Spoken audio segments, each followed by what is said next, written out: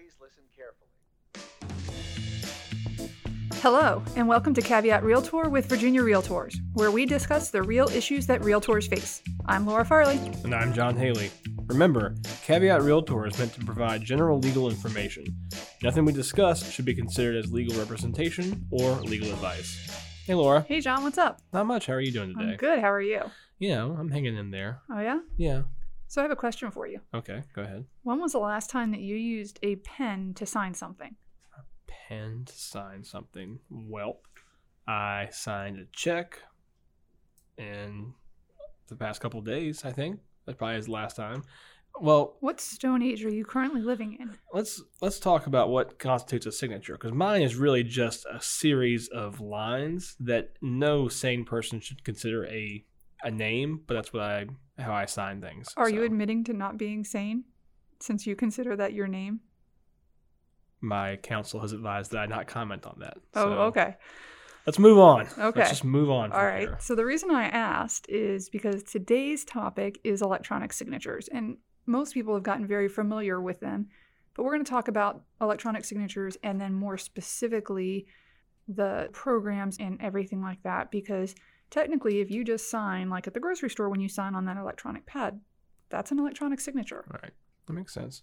So we're going to start by going into a deeper dive on the Uniform Electronic Transactions Act, which is UETA.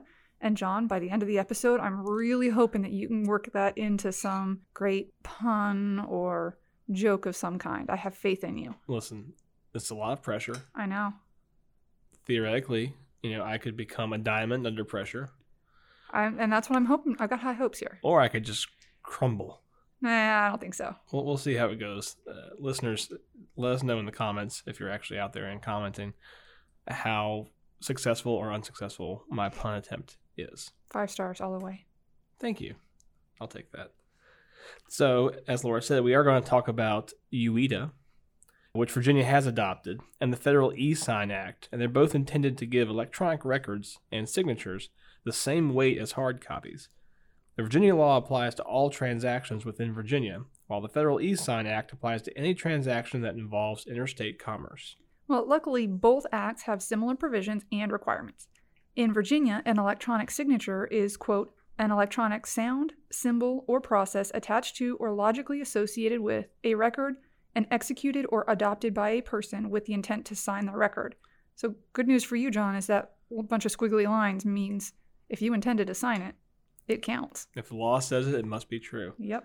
Yeah, so basically anything that could logically be seen as a signature if the person intended to sign the document, that's covered.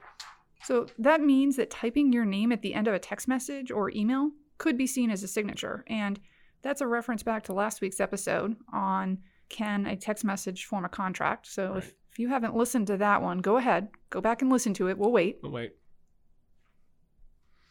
Okay, it should be good. Thanks. And you may be wondering why there are fancy e-signature programs like DocuSign, AuthentiSign, and the like, which require links to be emailed, people to log in, etc. If anything you do basically can be considered an e-signature, why do you have all these extra steps to jump through? And the short answer, lawyers. We often like to make things more complicated than they need to be. Sure. But in this case, I mean, that's what we get paid for, right? Right, exactly. But in this case, we're making them more complicated up front to make it less complicated later. That's right, friends. We're helping you out here.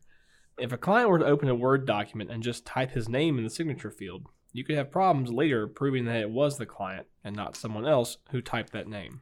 So by having a system where an individual needs to log into a secure program or email account, that person is authenticating who he or she is when they are signing the document.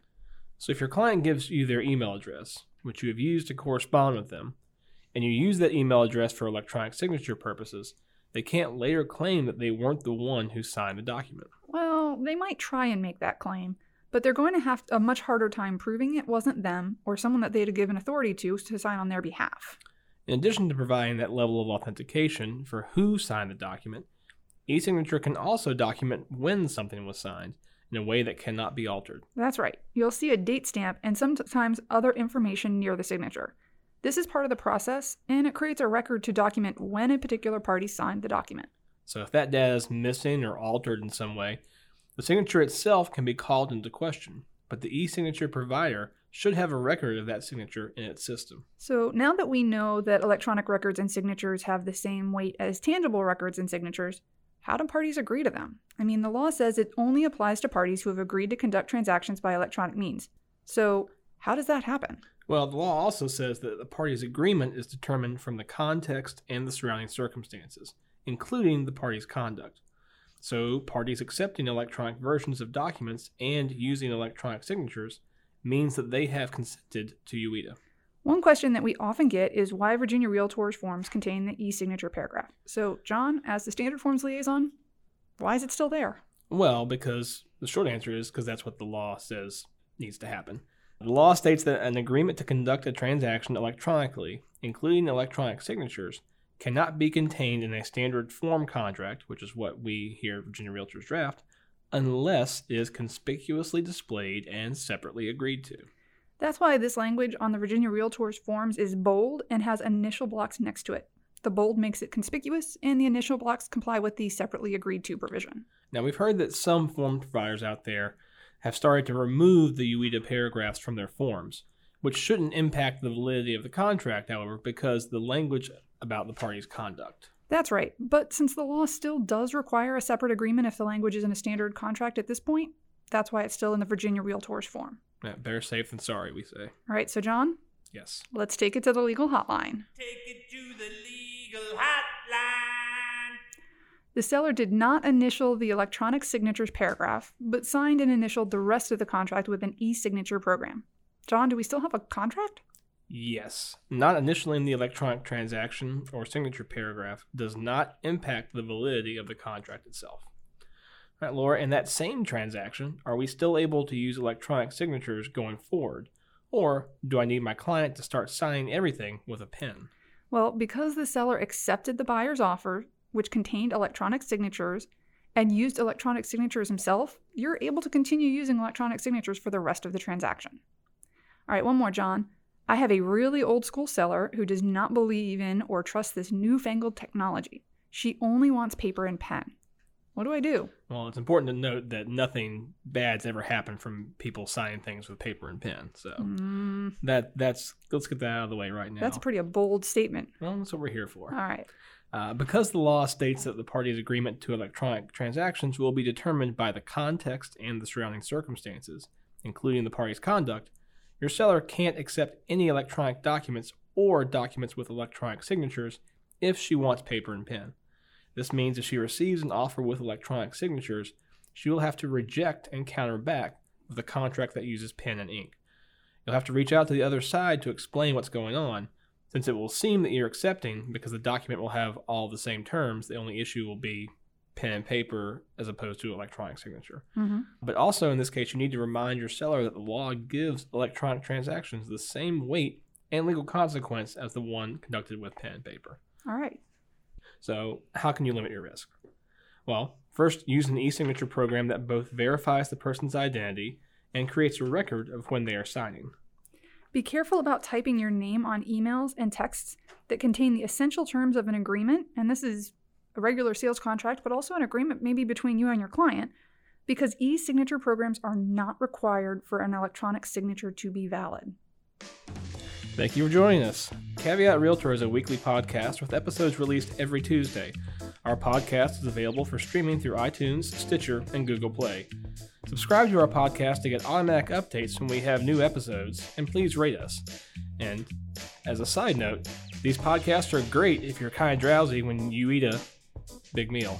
Nice. I could have done so much better. I apologize to you guys. We're going to get this fixed later on.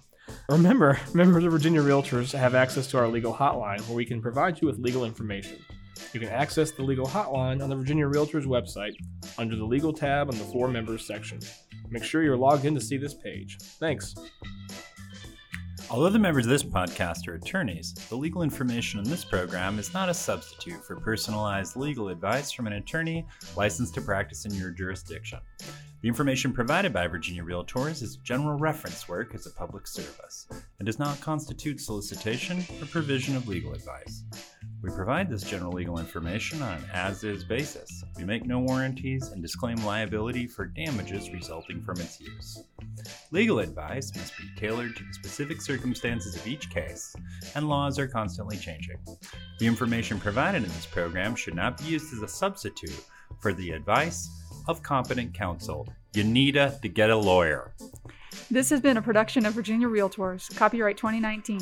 This podcast features the song Please Listen Carefully by Jahzzar, available under a Creative Commons Attribution Share-alike license.